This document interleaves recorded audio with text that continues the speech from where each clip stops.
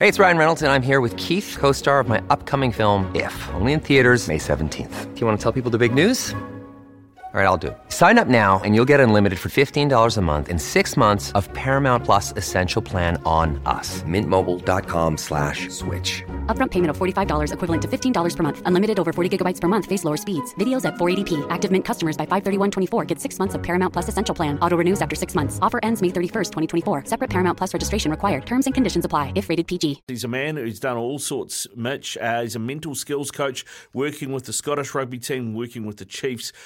He's worked with others as well. So if you've got a question for Aaron Walsh, our next guest, a mental skills coach, get them through to us on 8833. I believe Aaron is there now. Good morning, mate. How are you? Yeah, good morning. Thank you. Doing well, thanks. That's the story, mate. We just had Brad Weber on, actually, in the last hour. He was praising your golf game. Said you went pretty well. Oh, got all right. Yeah, love it, but, battle away every now and then. Battle away? Surely you don't he's battle.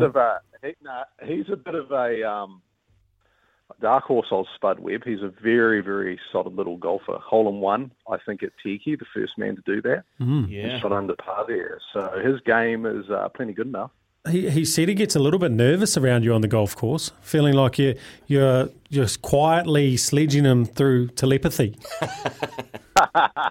Probably not wrong. I was going to say, you got to use what you can, don't you? Yeah, you do. I mean, as given somebody who does what you do, Aaron, when you are competing with someone else, like playing with guys who are elite athletes at a game of golf, do you use that as a mental edge? A little bit, I mean, there's a lot of smack talking, I imagine, goes on the tee. Do you kind of look for the cracks in the armour? Yeah, not really. I just sort of try and figure out what I'm trying to do. I've got enough issues going on in my own game to worry about everyone else's. Oh, bloody good, Walshy. Thanks for joining us this morning, mate. Thought it'd be really great. Obviously, leading off the back of Brad, he said, we asked him a question just around how important it was to have a mental skills coach. He said it should be the first person after the head coach to really basically be employed by an organisation. He spoke about planning guys when they get injured and returning back to full fitness. I had no idea that was part of the realm that you guys worked within. Yeah, well, I think, what you discover is, these guys, as you know, when you were playing, mate, you're pretty dedicated to what you're doing. And when you get a major injury, I think the biggest challenge for a lot of athletes is it's sort of a bit of a wake-up call around where their really identity sits. And I think you could probably relate to this, Mitch, like, you see yourself as a human first, but then when you start to get further and further into your sport, you start to get really, really good at it. Everybody else acknowledges that. Then all of a sudden that subtle identity shift can go, I'm valuable if I play well. I'm a good man if I can perform. And then when that's taken away from you, what do you got left? So I think, as they navigate through, say, a long-term injury or return to play, I think sometimes what you're navigating through is more than just the injury, but also what the injury means to how they mentally feel about themselves. And I think that's probably a really important part of getting back on the field.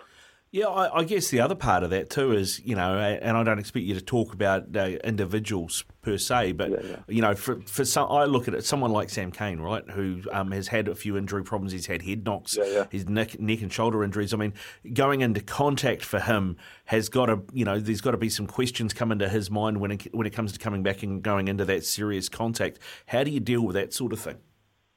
Yeah, I think yes and no. Yes, I think there's always the first game is going to be a bit of a challenge, like you got to navigate through that. But I think the rehab now, it does such a good job. It's not like your first bit of contact is in your first game back. You'll be on your knees, then you'll be... So it's always incremental, the contact. So I think by the time they get to return to play, they should have enough evidence in the tank that, my body's okay. I've done all the work that I've required to do. I've passed all the testing. I've gone through all the contact drills.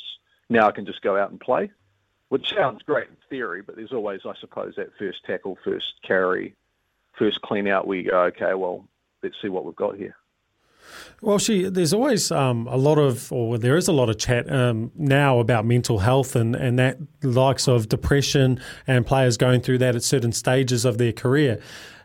How do you, in a group environment, is there a way that you can actually pinpoint who looks like they're out of sync? And is that your role to identify and then try and help them with those problems?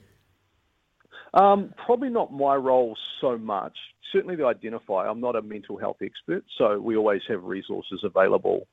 You know, I'm probably more of a performance specialist, but it's a bit like any relationship you have with people that you care about. You're always going to pick up cues, aren't you? And I think that's the whole thing about mental health. Mental health is happening every day. We're always having mental health conversations, so those should continue. I think there's a pretty fine line where you go, okay, now this actually requires someone with a lot of expertise and expertise that I don't possess.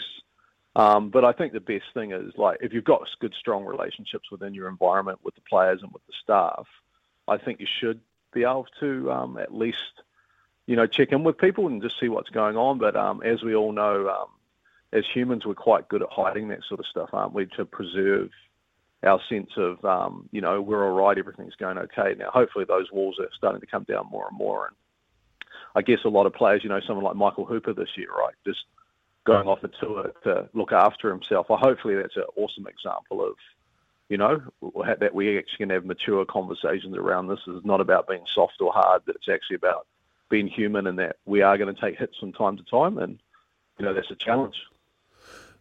In your role, because I guess the longer you're with an organisation, the more and more you get used by the players and all that kind of stuff. Do you think there's ever a balancing point that you've come across where players have become too reliant on working with you on certain things and not taking full ownership of what's actually happening on their own performance? Yeah, I think that's certainly a possibility. But I think if you're trying to do the job in a way that's beneficial to the players, your ultimate goal is self-sufficiency, not dependency.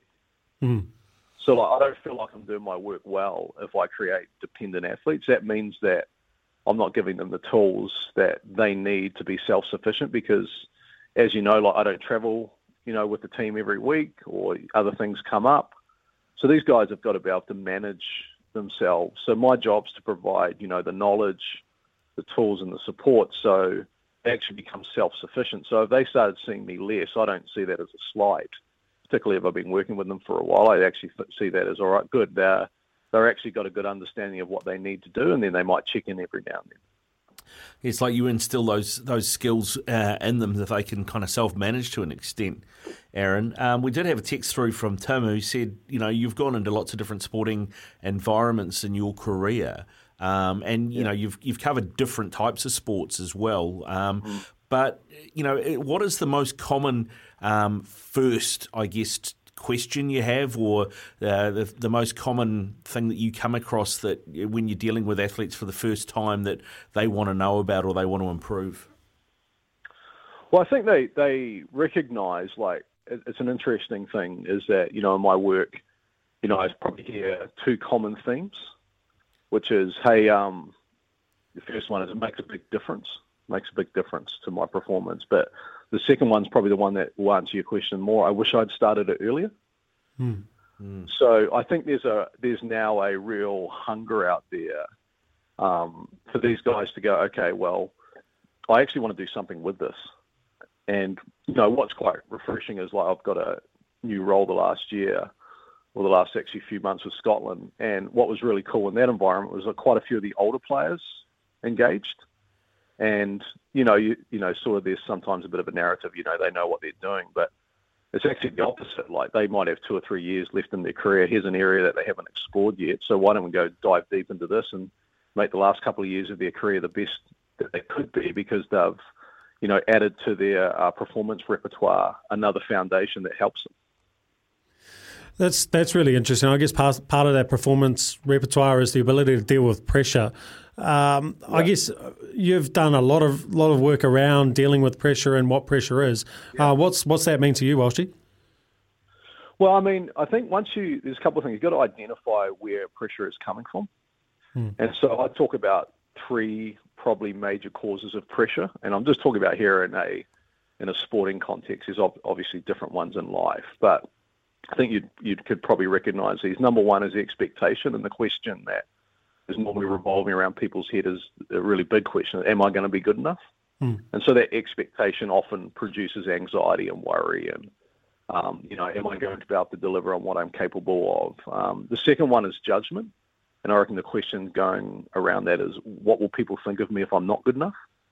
And that's a human side, right? And you know how powerful that is now with, unfortunately, I think at times everybody having a voice through social media. It's not like, 20 years ago where the guy on the Herald wrote the one article about your performance and that was it.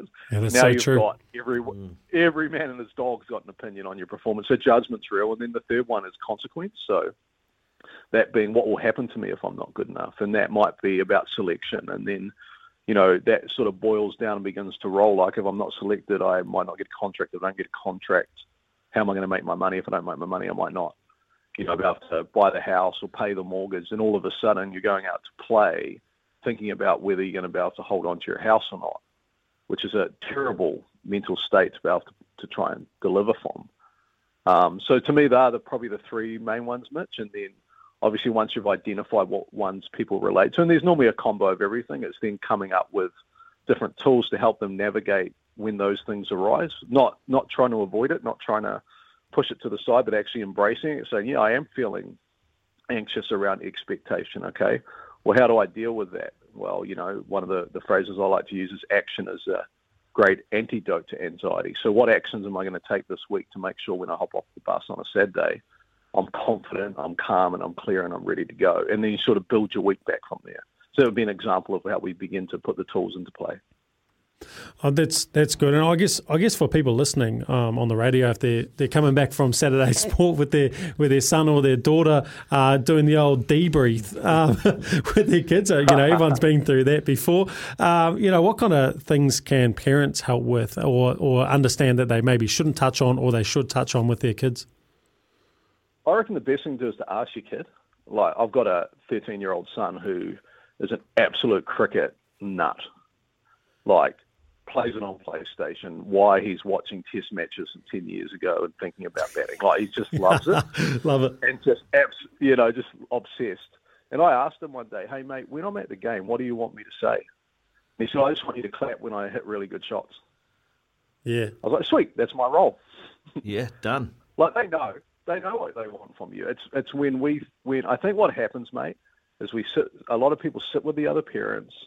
It's little Johnny out there, and they actually have their ego attached to the ability of their children to perform. It's so sad, but they want their kid to be the best, or they want their kid to be better than, Ricky's kid, or Frank's kid, or, it's just I think it's driven, and then when they don't perform, unfortunately, that horrible car ride home becomes the place the parent vents their own frustration. And I just think, I don't know if you ask any kid, is that what they want?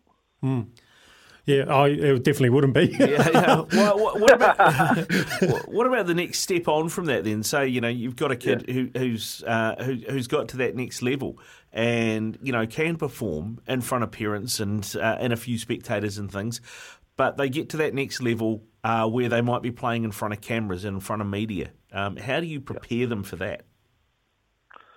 It's a good question. I think you have to acknowledge it's going to feel different. Like, I think sometimes, I remember when we were working back in baseball and there was a World Series, and, the players, some of the players, I'm just going to treat it like another game. And they got into the first game of the World Series like, this is not like any game I've ever played. And so I reckon the key is to acknowledge the situation, or to acknowledge the occasion, like actually embrace, like, hey, this is going to feel different, but I have a process, or I have some tools, or I have some ways of dealing with that, rather than getting shocked when it arrives and go, man, I didn't think I would feel overwhelmed. Well, have you ever played in front of 30,000 people? No, you haven't. You can't prepare for that, but you can acknowledge it and then go into the things that you do well and become quite comfortable with that after a while. That makes, I guess, your job, what you do, that's where you've got to plan, because everybody's different. You hear about it from coaches as well, where they go into a dressing room and they go, you identify there are guys that need an arm around them to get the best out of them, and there are guys that need a rocket up them that need to get the best out of them. I mean, how much of that is your gig as well, and then helping the coaches identify how to deal with people? Oh, massive. I mean, ultimately, the point of coaching is to maximize the capability of the person you have in front of you, right? And in order to do that, you have to understand what makes that person tick and also what makes them good. And so, like a way of doing this is like, and I've appreciated a lot of the coaches I've worked with in the last few years, they were been very focused on their strengths. So, like we talk about belief. Imagine having belief, trying to develop authentic belief, and all you hear from your coach is everything you do wrong. Mm. Just doesn't work, right? So the coaches need to understand, and like particularly head coaches, and I've been honestly blessed to have some really good head coaches I've worked with, and I always remind them, at the end of the day when they're lying in bed at night, it's the conversation that they have with you that they'll play on repeat. So what do you want that conversation to be? That's a really good point. On that, I guess, who throughout your career have you enjoyed working with the most? Geez, what a great question. Someone that and you'll probably appreciate this, Mitch, someone I really enjoyed working with was Mark O'Donnell. Yeah. And he's different, like he's mod, but I just love the way he went about his business in a really relaxed. He respected the player's ability to function. Like he wouldn't be overbearing. He gave them room, but also at the same time, if guys weren't performing, he would do it in a way which was clear and direct, but also had a lot of empathy attached. And also, I'm working, with the Chiefs now, and I've really enjoyed working alongside someone like Clayton McMillan, who just has the ability to really connect with the group and take them on a journey somewhere, which I think is a really important quality, like to be able to go collectively, this is what we're going to do together and this is how we're going to do it. So that's probably a couple that, come off the top of my mind. But, Mod in particular I just love the way that he went about his business. Yeah, he's a great man. He was a great influence on my career as well there, Walshy. Thank you very much for your time today, mate. That's absolutely brilliant. Yeah. We've had lots of questions coming through. We're not going to get to them just now. But, mate, wish you all the best with Scottish Rugby. Hopefully they don't upset the All Blacks at the World Cup. Geez, isn't that a tough one?